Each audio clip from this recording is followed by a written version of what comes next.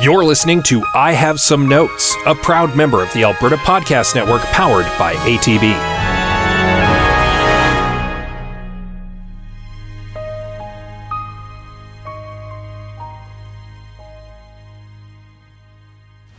Hey, Greg. Hey. I've got a movie pitch for you in 2 words. Awesome. Let me hear it. Dragon Apocalypse. Cool. I'm digging it. Except things happen 20 years later after the apocalypse has happened. No. Right, I have some notes.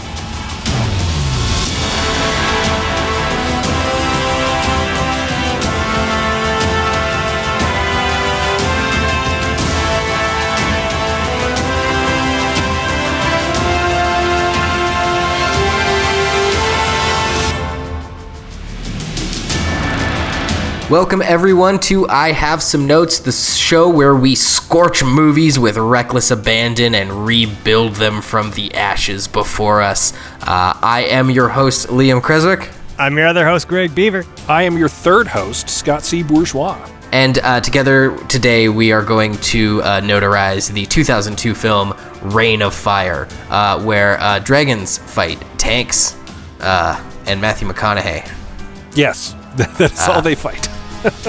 Now, if we sound slightly different this time around, is because for the first time ever, for I Have Some Notes, we're recording all in separate places. Yeah. So this may be a little bit of a work in progress. So we apologize if we're working on things and getting things to sound right. Yeah, we are all currently cowering in bunkers, only able to communicate through this crude system of ham radios. Yep. For fear of being burnt. Yeah.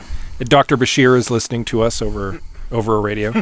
So yeah, Reign of Fire. It was definitely way worse than I remember it. An interesting choice for sure. I definitely think it definitely hits that sweet mediocre spot for me.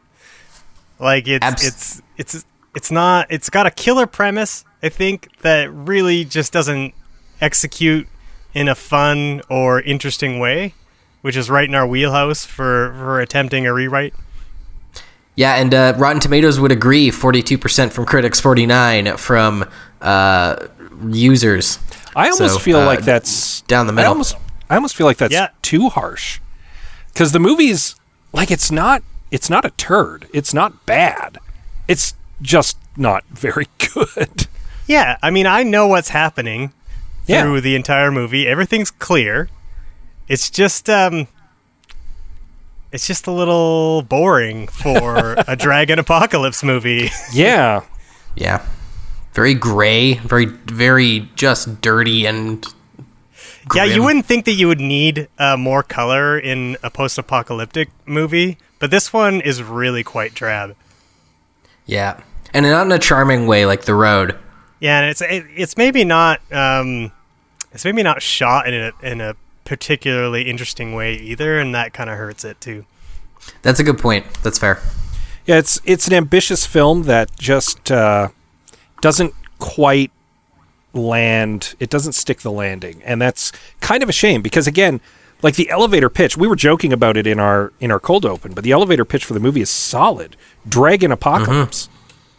Yeah, and it's got a cool cast too. It's got Christian Bale kind of before he was anyone, Matthew McConaughey, Gerard Butler, and coincidentally a kid named Jack Gleason who goes on to be Baratheon. Joffrey's in this film. Joffrey, yeah, very briefly, but he is very young Joffrey cheers on that Star Wars scene.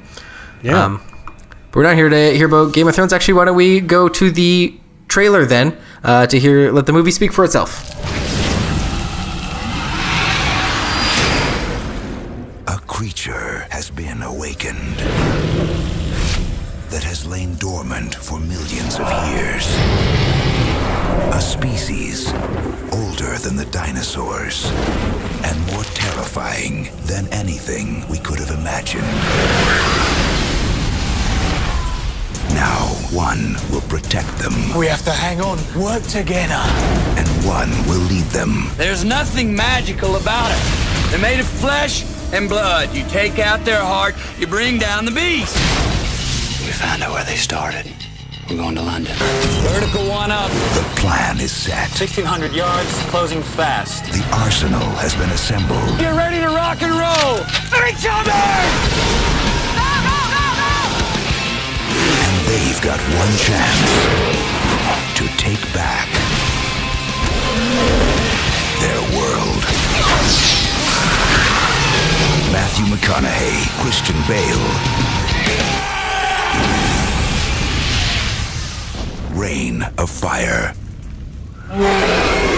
For centuries, dragons have been hibernating beneath the streets of London, waiting patiently for the opportunity to scare the bejesus out of some 12-year-old kid. Enter Quinn Abercrombie, that 12-year-old Londoner with an irresponsible mother. This Mother of the Year is a construction site supervisor who allows her son to wander around the area completely unsupervised. Oh, the irony. Quinn disturbs a sleeping dragon, and bad parenting leads to a fiery apocalypse. Decades later, Quinn leads a community of survivors just barely hanging on behind the walls of a refortified castle. All hope seems lost when a group of American soldiers roll up to the castle gates, claiming to be dragon slayers. Their leader, Denton Van Zandt, reveals dragons have only one single male to propagate the entire species, and he is on a mission to kill it dead. Now Quinn and Van Zandt must lay aside their egos long enough to work together and defeat the father of all dragons. I was going to make a joke when I was writing that about Denton Van Zandt being a very stupid name, but now I'm not so sure. Like, what do you guys come out on that? Is Denton Van Zandt cool or dumb? That's a great name. Great name. Oh, it's totally an action hero name. Like, it's not realistic. There is no one on Earth actually named Denton Van Zandt. Though, in reading the IMDb trivia, the very first thing, and there's really almost no interesting trivia for this movie. Oh, no. But one of the other actors in the film, Alexander Siddig, mentioned that McConaughey insisted on being called Van Zandt at all times. Like, and not even in the method, like, on the set, call me Van Zandt. It's like, if you see me at the pub near where we shoot this, call me Van Zandt. So... that seems like a weird wild. McConaughey thing to do, yeah. Yeah. Well, I buy that. Well, that's kind of an indictment on how I feel about his name, I guess. If McConaughey feels like that's a very cool name, then then I think I'm out to lunch. Yep. I mean, it's pre-McConaissance McConaughey, so maybe I don't have too much to worry about. Yeah, this movie has kind of an embarrassment of riches when it comes to the cast. And in a couple cases, like, you know how back in the Scorpion King episode we were talking about how The Rock was kind of badly misused in that movie because the filmmakers didn't know they had The Rock. And I feel like that's kind of the case here. Like, they have McConaughey, they have Bale, they have Gerard Butler, and they're kind of all misfiring with all three of them because I feel like they don't know that they have McConaughey and Christian Bale and Gerard Butler, if that makes sense. Because this is before they all became big stars, right? Yeah. And don't forget the Borg Queen is in this movie. Oh, yes. Yeah. And she's the mommy. She's Quentin's mom. Christian Bale is very, like, soft in this movie. I know it's like his character's like so soft spoken and like not gentle because he fist fights a guy, but just like I was just like, man, you're really just like kind of a weeb. Like you don't like when I think about Christian Bale movies, I don't think of him as this like really pacifist pushover-y kind of guy. Yeah. With like a very soft mustache too. His mustache looked like, you know, kissable. Like he looked very, very soft. That's fair. I think this movie is kind of like the epitome of how Americans see the world. Like the Europeans are these weak, feeble fellows cowering in castles. They're desperately in need of help. And then the Americans are these insanely muscle-bound, macho douchebags. You know? Yeah, but like that cuts both ways because if there's the perception that the Brits are all weedy survivors in need of help, the Americans come in like idiots. Like they are completely brash and full of bravado and like go in half cocked into a dangerous situation and mostly get themselves all murdered. So it's a stereotype that's cutting both ways. Yeah, my only note about that is that I don't feel like when they do lose pretty hard that emotionally the movie pays much attention to it. Yeah, I have thoughts about that for later on in the podcast. Well, let's maybe, since it's such a down the middle film, maybe let's start with what we would keep. Like, what did we like about this flick? Okay, Dragon Apocalypse. Keeping that. Yeah, premise works. Well, keeping the premise, that'd be, and I have some notes first to just jettison the premise entirely. I think there's no one in the cast that I think is bad.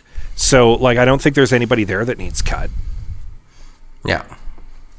I thought the special effects were pretty decent. The dragons look good. They did a smart job. I mean, this is 2002, right? So they smartly had the dragons appear mostly at night or in smoke and all that kind of stuff to help mask some of the problems that might have come up with the computer animation at the time. So everything looked good and believable. Now, mind you, I was watching this on DVD. So it was not a nice 1080p copy. So maybe higher resolution versions look much worse, but on a DVD it looks fine. I was also watching it on Greg's DVD, so it did indeed look just fine. Yeah. Now, Scott, did you manage to get through the ending particularly well, or did it also skip all over the place? Nope. We had absolutely no problems. Oh wow, yeah, we had issues with ours, which immediately made me remember why DVDs suck. So that's my note. I would cut the DVD. You get a new DVD. If you're gonna watch this film, don't watch Greg's copy. It's 1-for-1 on successful plays. Hey, 50% record though. That's not too bad. Yeah, we actually, DVD, though I will say, we had to put on the subtitles because the dialogue, I don't know if it was just the way our TV is set up or something, but the dialogue was really quiet compared to everything else. So there were a lot of times where people were talking and we just found that too. Yeah, and I find that it varies wildly from one TV to the next, but especially when I'm trying to watch it on a game console like Xbox or PlayStation, I find that there's a lot of problems with that. Yeah. And weirdly, it can actually vary from one Netflix film to the next, right? So it's not even really app dependent. So something must be in the mix, in the way that they're mixed down on the render side or whatever. But these are not keeps nor cuts. These are complaints about the DVD. These are, once again, we're into format talk. Complete and other deviations. Yeah. Yeah. Twice now we've talked about the reliability of formats, which I think speaks to the interestingness of this film. It really is we'd almost rather talk about functionality of the ways we watch film than really go. It's pretty bland. Even the landscape is just gray. I liked the bunker. I'd keep the way they do the bunker was really kind of charming. Yeah, I like the idea that they were in the hold up castle. That was cool. Yeah. I thought that the look of the interior of the castle was really neat. They had jerry rigged all these pipes everywhere and stuff like that. They managed to find 1 million candles, so they're quite lucky that that castle must have been near a candle factory or something like that. Yeah, well, I mean, you could say the same thing about Van Zandt's gas supply. Yeah, that was interesting, wasn't it? Yeah, they kind of hand-waved the fact that a helicopter requires a tremendous amount of fuel. Yes, and you see when Van Zandt's armada rolls up, there's one truck with barrels in them, which I assume is that's the gas. But they make a point of saying that they're desperately low on fuel, and then that never comes up for the rest of the movie. Oh yeah. Yeah. and then they as I understand it, they're in Scotland, right? They roll on from Scotland all the way down to London, which is a pretty good distance, especially on gas guzzling army vehicles and tanks. I mean, I can suspend disbelief in the understanding that they were scavenging fuel as they went. Because there's probably plenty of it just around. This isn't like Mad Max. But, the fact that they make a point of saying they're running low on fuel and then they just continue to do stuff unhindered by that stated limitation, especially with, again, vehicles that require a great amount of fuel, like tanks and helicopters. Yeah. It could have been an interesting plot point at the end of Act 2 or something like that. Like maybe they had fuel reserves and then they all get exploded by the King Dragon. Could have added some extra tension, I suppose, to everything. Yeah. Yeah, any hard cuts? Anything that you were like, did not work, do not want? I don't know that I love the opening of the film. I don't know that I love that it took place in the past. And then there's a weird time skip, yeah. Yeah, and it seems to me that I almost kind of would have liked to have had the Dragon Apocalypse world sort of revealed to me slowly. We certainly could have gotten Christian Bale's backstory through some flashbacks and things like that as we learn more about him and what's driving him and how much as he misses his mommy, or that he feels responsible for her death. You know, but I don't know, having it all front loaded, it felt anticlimactic in a weird way. Yeah, that's I see that for sure. I feel that that's partly a problem with having the movie start in Act 3, though. And I mean, that's like, we'll get into that again in the second half, because that's kind of leading into one of my suggestions for a change. Yeah, but the sounds of it, you want to cut the first 2/3 of the movie. No, my problem is almost that they've tried to cram too much movie into under 2 hours. Yeah, it almost like this movie. This could have been like fairly easily like a trilogy if you spent. You could have spent an entire movie just on dragons coming out of London, and right? And as usual, Greg has given away my change to the film. But hey, look, man, some of these films' problems are they're pretty obvious. Yeah, but fundamentally, I agree. Like, there's too much story that they're trying to tell in too abbreviated a space, and that makes everything feel a little rushed. It means that a lot of plot points and characters don't have time to breathe, and the movie could afford to be longer. Like, I think the premise is solid enough that people could have sat through another half hour. And had more time to see stuff happen. Yeah. Especially, I mean, I guess I was going to say especially given the star power, people would sit an extra half hour, but I'm not so sure that would have been the case in 2002. Yeah. And McConaughey wasn't necessarily like a hot property, and Christian Bale, I think, was much more of an unknown. Yeah, because it was pre-Batman. Yeah, and it was like pre-Gerard Butler getting... Olympus Has Fallen or whatever it was that he's doing with 300. Yeah, was it? Yeah, I wonder if it was. I guess it must have been before. Way before 300, and that's actually one of my cuts. Honestly, I just cut Gerard Butler's character entirely. Like, no slight to Gerard Butler, but like that character was useless from beginning to end in every possible way. Like, yeah, I guess he's a little redundant, because there are far more interesting relationships, particularly the kid that Christian Bale saves on the Dragon Fury Road, and brings him to the castle or whatever. Like that, they talk about that, and I don't really think that the kid himself gets enough screen time to really make him a much more interesting character. He ends up being the leader of the whole survivor group at the end, but you spend so little time with him, it's not satisfying. You're just like, all right, I guess he's a leader now.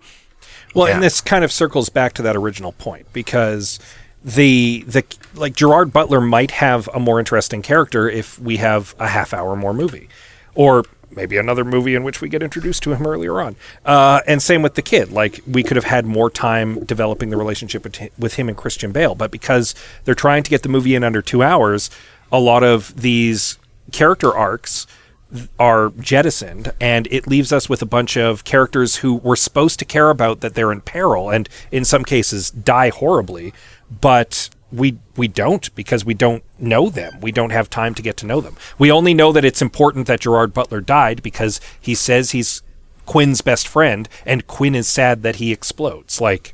Yeah. But we don't feel that gut punch because we didn't really know that guy. Yeah, and he dies for no reason. Like, he walks out the door and just is like, snap, and I was like, oh, bye. What did you die for? What did you die to? There's kind of a moment too where he kind of like almost kind of he because he doesn't have like a I'm sacrificing myself for you kind of moment. He has a oh, I'm gonna go upstairs and see what's going on. Oh shit, kind of moment. And theoretically, like, he had enough time to get back down those stairs and close that door, but he stands there just holding a fire extinguisher. Yeah, like an idiot, and looks back and is like, derp, and then explodes. Like, yeah, it's just like, it was the weirdest, like, sacrifice scene I think I've ever seen. Yeah, in like an action movie. It's totally the beat where the hero's friend does something heroic and like they takes one for the they team. completely whiff on it. Yeah. Yeah. I like that. I mean, that's kind of this movie in general. It's just like they have the opportunity. Like this really. I mean, they were. We've said this before, but the movie was kind of playing t-ball, and they just whiffed on it. Yeah, that's a little bit. I find a lot of movies from this era are kind of like that. Like, I find when we were talking about Wild Wild West too, and like some other stuff where it's just like people had the money and the resources to make a shit ton of movies, and so all sorts of crazy stuff was getting made, and some of it was just made so like carelessly, like just like cranked out, and that's what this feels like. It feels like someone had a really good idea for a movie and was able to like hop on a stream of like an era of people just cranking out mediocre movies. I don't know. Yeah, that's like this era of film is, there wasn't as much competition, and like streaming wasn't a thing. That's a good yeah. So they were able to crank out a lot of movies because the appetite for going to the theater was much greater. So you did end up with a lot of mediocre films particularly in the late 90s and early 2000s. I'm going to say something here, and bear with me. Mm-hmm. This movie would have been a direct to Netflix release in like the last 5 years. Oh, of course. Like, Netflix would have heard this pitch, thrown money at it, and it would have been a forgettable Netflix release. It wouldn't have even been like an Irishman or a wedding story. It would have been just like one of the ones that you get suggested late at night because you happen to watch Lord of the Rings. Yeah. And you've never heard of it and they release it with like almost no fanfare. Yeah. But it, like, you'll see it in your feed and you're like, okay, this looks like the kind of premise that I would dig. And then, you start watching, you're like, oh, damn it. So these kinds of movies that's the thing I hate about Netflix the most is like they tease me with all these great sci-fi premises and never execute on them. Yeah, these movies. But also, like, a lot of people saw this movie. Like, the few people I mentioned, like, oh, my podcast, we're doing Reign of Fire. People are like, I remember that movie. Like, it had eyes on it, Yeah, we got more comments on this movie, way more comments than Iron Man 2, if you can believe. Well, shit, because you can sell it, right? Like, you go tanks versus dragons. Like, everyone's like, I'm there for it, Needed fighter jets versus dragons. Yeah, sure. Like, if you're going to ignore the gasoline problem, you might as well have fighter jets. Although, to be fair, if we were doing a prequel movie, wait for the second half, I'll talk about that. Then we could have had fighter jets versus dragons, and it would have been awesome. Scott's got he's pulling out the big tease. He's got a big idea coming up in about 10 minutes. Well, actually, I know you said about 10 minutes, but I feel like that might be the place to go over to our edits. Yeah, let's see what we can do about shaping this thing up and seeing if it stands a chance out on the barren wastelands of this dragon hellscape that is Hollywood.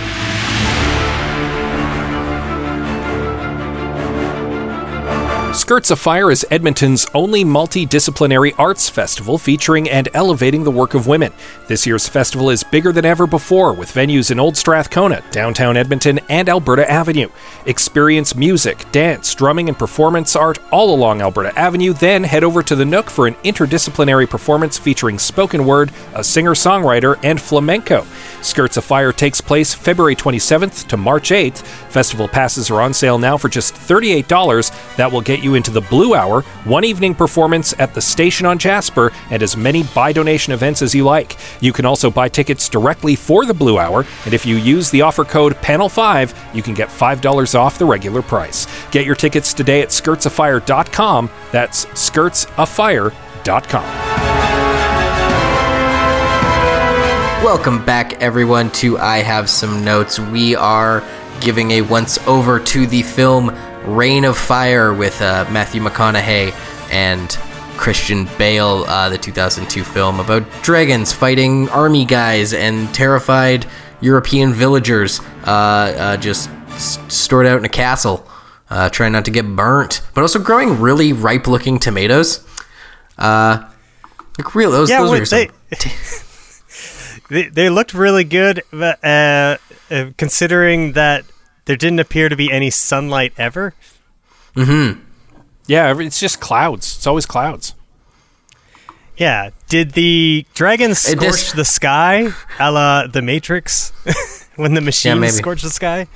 Considering how many plump, delicious tomatoes are in this film, its score on Rotten Tomatoes really doesn't check out. I was like... Well played. Yes, well, or something like that. But yeah, I think we really covered what we liked and what we didn't like about this particular film. Mostly that it was fairly dull for such a solid, cool premise. But Greg and Scott, what would you do to rewrite this movie or to fix up the script or the editing or any detail like that? I think fundamentally this movie works as Act 3 because the dragon apocalypse is the exciting part and it's already happened. And we come in after that exciting part has happened and just try to fix it. And so we were teasing in the first half that maybe this would work as a part of a trilogy. And I think that might be the case, that we just need more time to meet these characters and live in this world. And so I think that the first movie needed to be the Dragon Apocalypse, and that this needed to be the sequel. Sure. End of pitch. I don't know that I want more of this movie, though. I feel like they had 2 hours to get lots done, and I feel like they kind of more squandered it. Well, I feel like there's parts of this film that could be jettisoned if we had an earlier movie, like Quinn's introduction and as a young boy. And some of the exposition could be cut down because we already know all of that because we saw dragons fighting fighter jets in the prequel movie. Well, let me riff on that a little bit. Rather than making more films that could possibly bomb at the box office, let's okay, so instead of having that whole intro part of the movie with Quinn basically getting his mother killed by being irresponsible and traveling through tunnels and waking dragons and all that, I think it would be actually much more interesting if we start the movie in a post-apocalypse and not understand what had destroyed everything. Mm-hmm. And we just spend some time with Quinn on, in the castle and meeting all the primary characters. And, there's obviously discussion about an existential threat that they face. But from an audience perspective, it isn't necessarily clear. And it doesn't become clear until that first attack on the tomato plants when that family decides that they're going to defy Quinn and get the hell out of Dodge. And I think that would actually be kind of fun, and it also kind of like would sort of skip the bit where, you know, as an audience member, you're like, oh, you went over all the cool parts, you went over the dragons destroying everything. And it also gives it an opportunity to be a bit more of a character piece off the top, to just sort of explore who Quinn is and his backstory and what happened to him. I think can be revealed slowly throughout the film, and you know, we can get some flashbacks to what happened to him and what happened to his mom. And what happened to society. I would agree. I think the slow, no pun intended, slow burn of finding out, like, I mean, like, it's like a King Kong movie. Like, you know, it's King Kong, but like you want to like have it teased out a bit. Yeah, I would very much agree with that. Put the flashback later as a reveal, and just show us this awful world, and then slowly reveal why it's like it is. The other thing that I would change is that I feel like the character of Van Zandt, he's kind of, you know, he's a true believer. He believes in his heart of hearts that he's a dragon slayer and that he has the ability to kill the king of all dragons, right? And you know, he fails at that, but it never really feels like he's forced to come to terms with that failure. Because there's no time. Yeah, that's part of it. That's a fair assessment. We only really get Van Zandt showing back up in Scotland at the castle and just telling Quinn that he's right, and that's the entire reckoning of all his hubris is just one line, and that is deeply unsatisfying. Yep.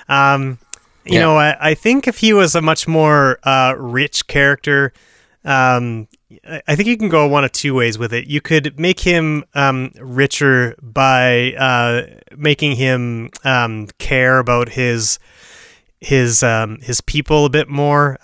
Show him as a bit of show his more softer, more compassionate side a little bit. Or you can make him almost completely unlikable, that he's such a true believer that he believes in himself so much that the death of his underlings doesn't faze him too much, or he continually puts those people in danger, sort of recklessly trying to meet his goals, and you know, when we get to the end of the second act, that is when his recklessness gets the better of him, and he finally loses, and the dragon kills everybody, which is kind of what happens, but it's just like he doesn't seem to have to face it at all, and I also feel like it would give the character of the helicopter pilot, I'm sorry, I don't remember the character's name in the movie. Alex Jensen. Yeah, but if she were sort of at odds with Van Zandt through most of it, just trying to temper his decision making, or warning him that he's on the bleeding edge kind of thing. He's gonna get everyone killed at some point. If like that would make her a much more rich character, I think, and also, ostensibly put her in charge after Van Zandt is completely defeated, and then maybe in the end Van Zandt can find some redemption by sacrificing himself in order for them to get the shot that they need at the dragon's tummy or mouth or whatever to blow him up. By the way, that's weird that dragons are not immune to fire. Yeah, how about that? I kind of would have preferred them coming up with a non-fire based solution to the giant fire monsters, but that's just me. Anyway, no, but if you can poison a poison frog, that's fair. That's true. Yeah, you can stab a porcupine. I think the way that they did it was, they threw a bomb. You can maul a bear to death into his fire glands, right? So. Yeah. I think that was okay. It made sense. Yeah. Okay, I'll buy it. Like maybe they're fireproof on the outside, not necessarily on the inside. Yeah. You don't ever see them, the dragon being charred from the outside. So, they just have fire retardant skin, but their throat meat is not particularly fire retardant. Yeah. Back to the point on Van Zandt, and this kind of, I'm going to continue trying to spin this off into multiple movies, by the way, because I think I would have pitched this as a Reign of Fire cinematic universe. And I would have had several movies taking place during the Dragon Apocalypse from various different angles, from the survivors with Quinn, from the soldiers with Van Zandt. And then for the final movie, I would have them come together and solve the dragons once and for all. And that way we get more time with the survivors. We get a chance to meet them. We get a chance to see Quinn gathering his ragtag band together so that in the third act, we have come to care about these people. It means more when they sacrifice themselves or die. And the same with Van Zandt. We get to see him develop into this legendary dragon hunter guy. We get to see his successes. We get to see his troop develop these dragon hunting techniques. So it's all the more shocking and devastating when they're just wiped out by the king of all dragons in the third act. And it means more. And we get to see their characters come to the culmination of their arc, and it's not all just crammed into a single movie. And I think the premise is strong enough, and the idea of a dragon apocalypse is good enough that people might have sat through multiple movies, especially if the first one was pretty good. Yeah. Which, unfortunately, this one wasn't. Yeah, it sounds to me what you're describing is essentially the Planet of the Apes remake trilogy. Kinda, yeah. Yeah, except with I'm sorry, I can't say I share your perspective because it's a good premise, but I don't know if it's that like it. You probably could stretch it out over that many, but also like it affords you this assumption that you're like when people make a movie, they're like studios make, especially a movie like this, they're just hoping to make their money back, and it wasn't necessarily a bomb. It did make 82 on a $60 million budget, but like. Assuming you get to make 3 of the same movie is like such a hindsight. Like we can say that in hindsight now, but like they've only got the 2 hours, and I think it's just like they could have earned a second movie if they hadn't squandered what was here first. I don't know that you can plan to spread it out over 3. Well, if they had come out, I feel like Scott, if you're pitching like just almost an entirely different movie where it's the intro but spread over 2 hours, then that kind of certainly makes sense. And then if the movie's good enough, then you're going to be able to make your sequels. Well, if we're being realists about it, I guess. If we're being realists about it, the exciting part was the world versus dragons, and the dragons win, and that already happened. And you said that at the beginning, but I started to like really hold your feet to the fire on this. I disagree. I think it's completely reasonable to start the movie with this thing that took place in the past. Lots of movies have an interesting thing that happened in the past, and obviously like global dragon pandemic is like sounds pretty fun, but like I think there's a story to be told in post Dragon Apocalypse. I agree, but I wanted to see the Dragon Apocalypse first. Well, there's that's fair. But like that's but that's what literally what the prequels are, is like you think you wanted to see the cool thing that happened before the thing you like is, and then they showed you, and it's like, oh wait, it's a bunch of bureaucratic bullshit and moping. So like, well, here's the thing about this. All movies have a history that predate it. Sorry. Yeah, here's the thing about this idea that I'm having trouble grappling with what the actual plot is of the movie you're imagining, because okay, so dragons let loose upon the world and then destroy everything, and I'm just like, I'm trying to find I don't know where the human drama is in that, just because I feel like that would be a lot of getting it would be horribly depressing for an action film. Well, yes. For one thing. Number one, it's not an action film because the prequel movie is a disaster movie. It's the 2000 AD movie. It's the Poseidon Adventure. It's the Core. It's The Day After Tomorrow. It's any movie that you can think of with a weather disaster, except replace weather with dragons. That's the prequel movie. Okay, I kind of like this because then there's an opportunity to have those sort of like the Roland Emmerich kind of like huge ensemble cast, and like showing the government like how they're dealing with the dragons. Yes. And yeah, okay. And you get to see a little bit more on board. You get to see dragons destroying landmarks. You get to see people getting incinerated. Like that is the prequel movie. That's the exciting prequel. It's not an action movie. It's a disaster movie. And we're seeing people try to survive the disaster. And then the sequel is the action movie where we go and kill some dragons. That's the setup. So now it sounds like what you're describing is Independence Day. Yes, Independence Day with dragons. Right. Dragon Pendence Day. Well, then in this case, I think now you're throwing out you're throwing out one premise in favor of another. Like you're going all in on dragon tanks and zero on this like story of survival. Well, no, I disagree, because one of the through lines in any good disaster movie is the ragtag band that's either trying to stop the disaster or surviving the disaster. Like Deep Impact has some deeply human characters who are trying to survive an apocalypse that's about to happen, and you get that in Independence Day, and you get that in The Day After Tomorrow, whether or not they're good movies. And you could still have that here with Quinn and with his group coming together and them trying to survive this apocalypse that's spiraling out of control that the government can't get a handle on, so that when we get to them in the second movie and they're huddled down in an old castle just trying to eke out a minor existence, like we've seen the perils that have led them to this point. Yeah, no, I admit that it's a genre shift going into the second movie, no question. But I think that the Dragonpocalypse doesn't need to be an action movie; it needs to be a disaster film.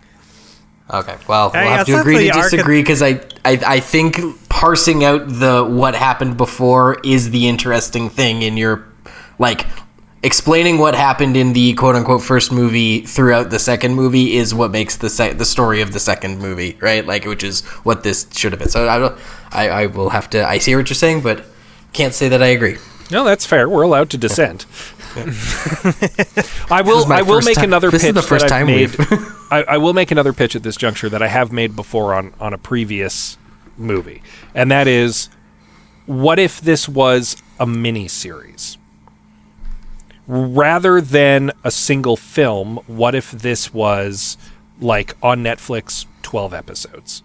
It would give us more time to experience the characters, and it would give us more time with everybody, and it would give the story beats more time to breathe, and it would give us more time to learn about the past, even if we were just telling this story that happens later after my awesome disaster movie happens.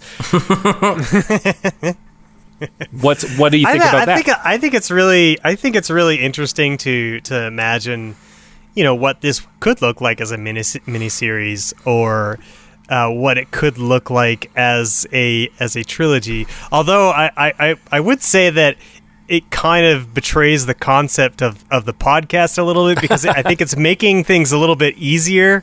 Like you say, like it gives us a lot more time to flesh things out and stuff like that. And like in general, most screenwriters don't have that luxury. Like they've got to make their movie, and if that movie sinks or swims, it's on them. And I think that's kind of the interesting bit about trying to like rewrite these movies. Sometimes it's like how do you make it work, especially if if it's quite mediocre, or maybe the concept isn't quite there or whatever. So like that's my objection to imagining it this. Although I don't mean to say don't pitch that stuff. I just like, because it is interesting. That's just how I feel about it, because like screenwriting is hard, and I think it's really interesting to try and fit ourselves, put ourselves in their shoes, and see if we can retool anything that they might have missed. Well, and the main reason why get done in 2 hours. The reason why I keep pitching making more movie or making it into a miniseries is because, like, the plot points are all there. Like, I feel like the story beats are all good. It's just that they and I keep saying they don't have time to breathe, and that's the case. They've crammed so much story into such a limited amount of time, And I the think story there's a couple that's there places is I would. there, but I feel like most of the story is pretty good, and I feel like it could just be like stretch it like taffy, and you'd be surprised at how much more you could get out of what's already there without necessarily having to sacrifice anything. Script scalpel right now to be like, no, I'm gonna go right into this minute by minute and start finding space for you to breathe all you want. First one I'd cut would be the whole thing at the beginning when the people they're like, we're gonna go get tomatoes, and he's like, don't go get tomatoes, and like, we're gonna go get tomatoes. Those characters should have been anyone that we see or care about again later. Like the kid, like maybe that kid that he's like stepfathering, he's all headstrong and thinks he's a cocky leader and he knows what's best, so he's just gonna go do it. We get more from him, and we don't waste time with just random idiots running for tomatoes. I think those people, their purpose is to demonstrate the danger to the audience. Well, and not only that, it's also to demonstrate that things are getting dire. Like Quinn has a good setup, but like people are starting to get desperate and are starting to starve. Oh, for sure. I'm just saying a character we want to care about could be the person maybe making that mistake. Like, I'm looking for, call me a conservative government, I'm looking for efficiencies here. Like, how could we just fold some of these on top of each other to get that room to breathe that we're looking for? No, that's not necessarily a bad idea. Like, we could definitely have made those characters more important. Yeah, I don't necessarily mind where I'll jump on the disagree bandwagon now and say that I don't necessarily hate where they are in the movie. I think they kind of serve their purpose. Although there's an interesting bit where, you know, the guy's son dies, and you know, it's his fault for going out there so recklessly, but we don't ever really get any more time with that family because there's no time, Greg. Yeah, that's true. Okay, yes, fair enough. Yeah, but there's not I think that's kind of another missed opportunity, because that dynamic was really interesting. So maybe Liam, maybe instead of Gerard Butler, we have this guy kind of thing. Yeah, so you cut Gerard Butler. That's what I'm talking about. And you make this guy more of, you know, he, instead of having a bunch of yes men behind the walls from that point on in the movie after this one guy rebels, you have this guy who's continually kind of a thorn in Quinn's side throughout the movie, and then we get a satisfying turn for him towards the end. I'm going to only disagree with one part of this pitch, and that is that we don't get rid of Gerard Butler. We make that guy Gerard Butler. Yeah, that's fine. Yeah, that's, I think, 6 of one, half dozen the other. Totally fine. Yep. Yeah. I would also, I would like to see, this is just a general complaint I have with movies now that it's been pointed out to me, but more women.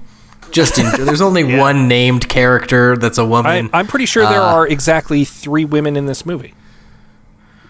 Yeah. Who aren't necessarily just background fillers. Right. So there's the helicopter lady whose name I forget. There's because that's how memorable she is. There's the daughter of the guy who goes recklessly into the tomato field, right? Yep.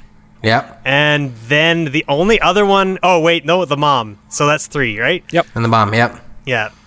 I'm also looking at the cast list on Wikipedia, and there's only 3 women in this movie. Nailed it. That's not a brag. Doesn't Gerard Butler have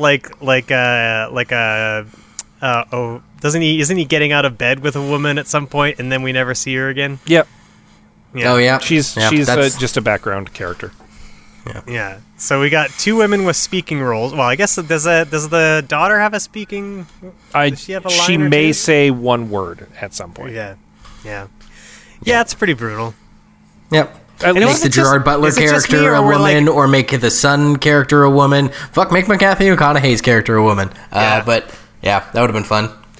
I disagree on that point if we're planning on keeping McConaughey and the helicopter pilot, because then there's a better dichotomy if McConaughey is still there as the cocksure American leader and her being more of a tempering force for him.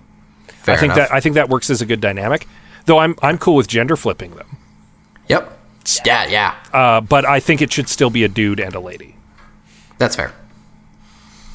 This is also just a note I never got to earlier, but the thing where they cut to the dragon's point of view.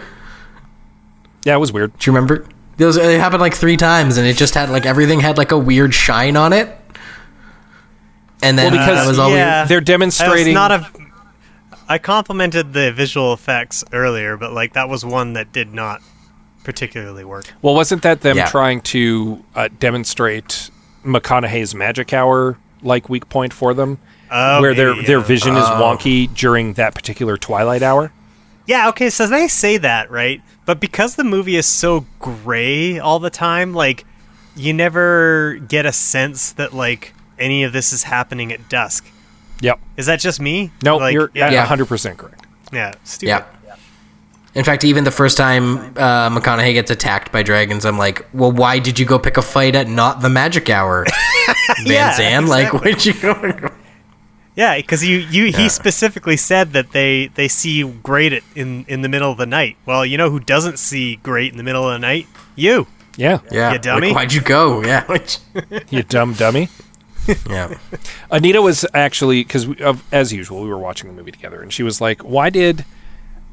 it kind of broke her suspension of disbelief a little bit that an army went in and got decimated, and then like 3 people went and managed to kill the end boss. And I pointed out, well, that's just the difference between a battle and an assassination. That's fair, yeah. Yeah. Like, an army attracts a lot of noise and attention, whereas 3 people sneaking in can get close to the bad guy and, you know, launch an explosive crossbow bolt down his throat. Yeah. I mean, what's easier to kill? A big old slug on the sidewalk or a mosquito buzzing around? There's also some inconsistencies, and this is, I try not to like sci-fi nitpick too much, but the fact that he's like, they're like fish.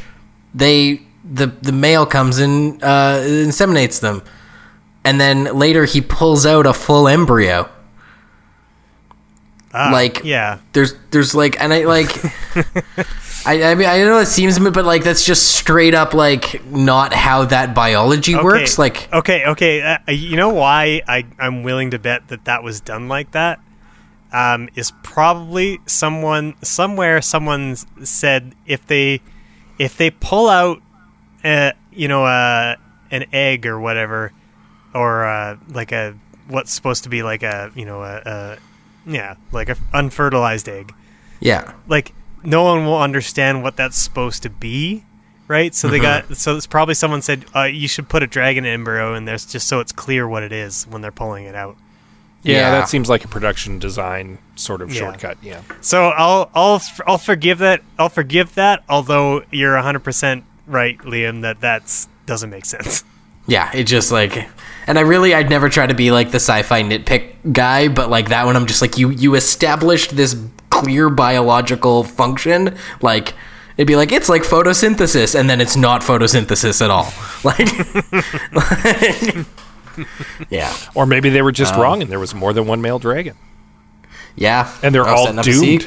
And they're all totally doomed. Yeah. They would have learned all this if they talked to the researcher from that first action movie. Yeah. He was the one guy telling them what was going on, and now he's dead. And now he got, if only they had talked to Brent Spiner, they would have. It would have totally been Brent Spiner. Yeah. Especially with the amount of Star Trek people already in this movie. Yeah. Yeah, should we go to listener comments? Yeah, I feel like we might. I don't know that we found a final bow to put on this, but definitely a lot, lot to work with, I think. Yeah. Perhaps our listeners can shine a light on this. If you want to get involved in sharing your comments, please follow us on social media. I have some notes on all the places that you do that kind of a thing. Cinematological says, more dragons, more shirtless McConaughey, and more action, less moping. Also, gray and brown, less gray and brown, more color. I would agree to all of that. Yeah. Definitely to more shirtless McConaughey. He is jacked in this movie. He's fun. He's a fun character. I noticed a little character note. He has a full beard, and then he loses some men in that first encounter with the dragon, and he has shaved off his beard in the next scene. And it's understated, but I totally believe that he was growing out his beard for as long as he hadn't lost anyone. And he cut it yeah, off. And he cut it off when he lost some people. 6 inches without incident. Yeah. No, and I believe that was an understated little character quirk, and that I picked up on it, and I was like, that's kind of neat. And I'll admit, I like smart little ticks like that. And it jumped out at me. So, yeah. Nathan Kudos Martin says, nice choice. Yeah, indeed. Nathan Martin says, really what would have improved this is The Rock, because The Rock is perfect, and I've never seen this movie. Now, would they have badly mishandled The Rock the way they badly mishandled everyone else in this movie? I don't know. I mean, he could have stuck The Rock in for McConaughey. I mean, maybe not 2002 The Rock, but certainly current day Rock. Oh, 100% current day Rock would have been the Van Zandt character. If we were remaking this movie today, The Rock would be right in line to be playing Van Zandt, no question. Yeah. Yeah. Andrew Craig says, my primary issue is that the concept is so cool that the whole movie seems really impatient to tell it. Yeah, agreed. In the right hands, it could have been an amazing trilogy. See? That covered... A man after your own heart, Scott. In the right hands, this could have been an amazing trilogy that covered the time from when the dragons are released, with the final movie being the one we got. The casting was good. The script was decent in scope. I just wish it didn't feel like a demo for something bigger. There you go. If we can go ahead and ban Andrew Craig from the comments for my own...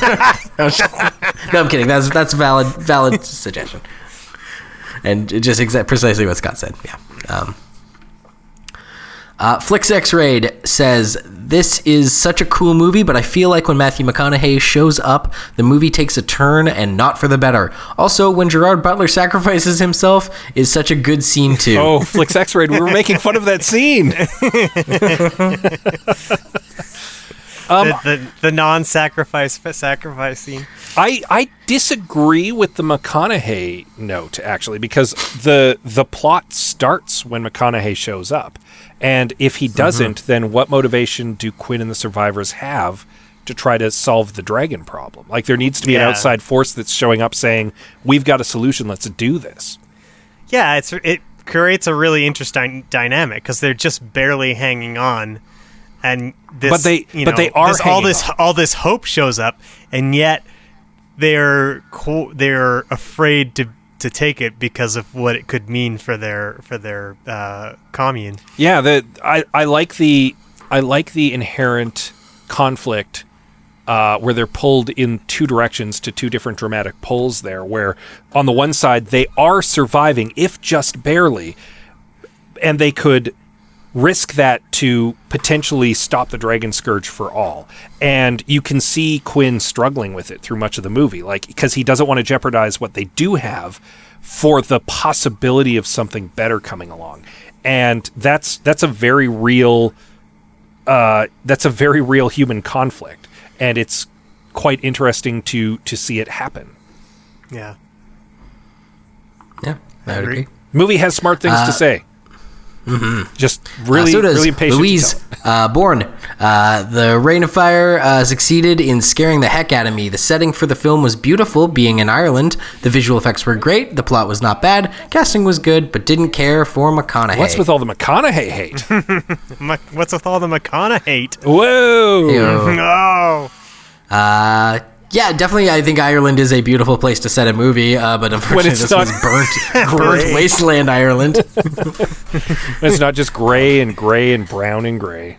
Yeah, interesting that the movie was set in 2020. I forgot to note that at the beginning. It's set in 2020, which is just a weird coincidence. I noted that as well. Wait, I said earlier that it was set in Scotland. Then am I wrong on that? It was Ireland. Scotland definitely gets mentioned, and I mean, they're not going to walk to London from Ireland. So, yeah. Mark Jowett says, it's been a while, but I feel like the first 10 minutes of that movie should have been the whole movie. Yes, thank you. It's like if they made an entire Planet of the Apes reboot trilogy into one film, but put all the exciting stuff into a single montage at the beginning. Mark, vindication. Me. The people are with me. I think, they kind of are.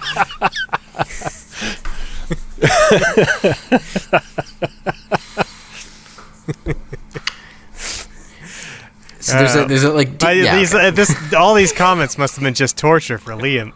This was a lot of fun to read out loud because I did not necessarily proof these before I started or disagreeing with Scott.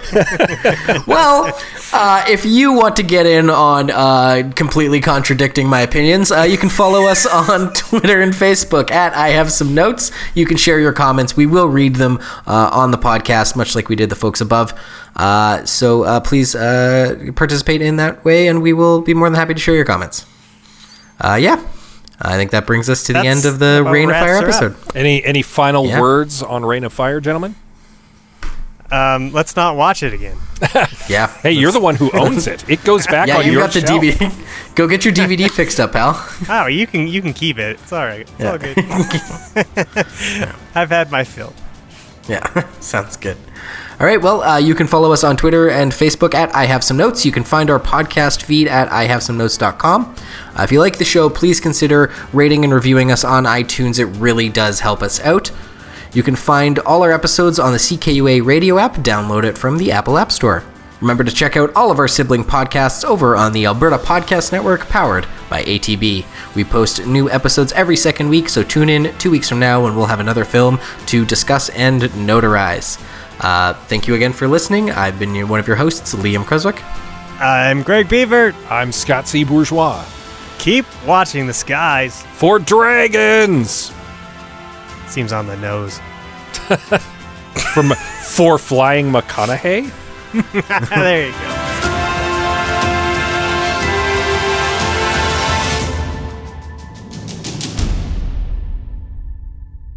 Hey, it's Eric from Pop Cycle, the Pop Culture Connections podcast. On our show, we discuss just how incestuous pop culture really is, but in a really fun way. We take a chunk of culture, be it a movie, an actor, a song, a musician, or a book, and then by going as far away as possible, by way of 6 degrees of separation, we end up right back where we started.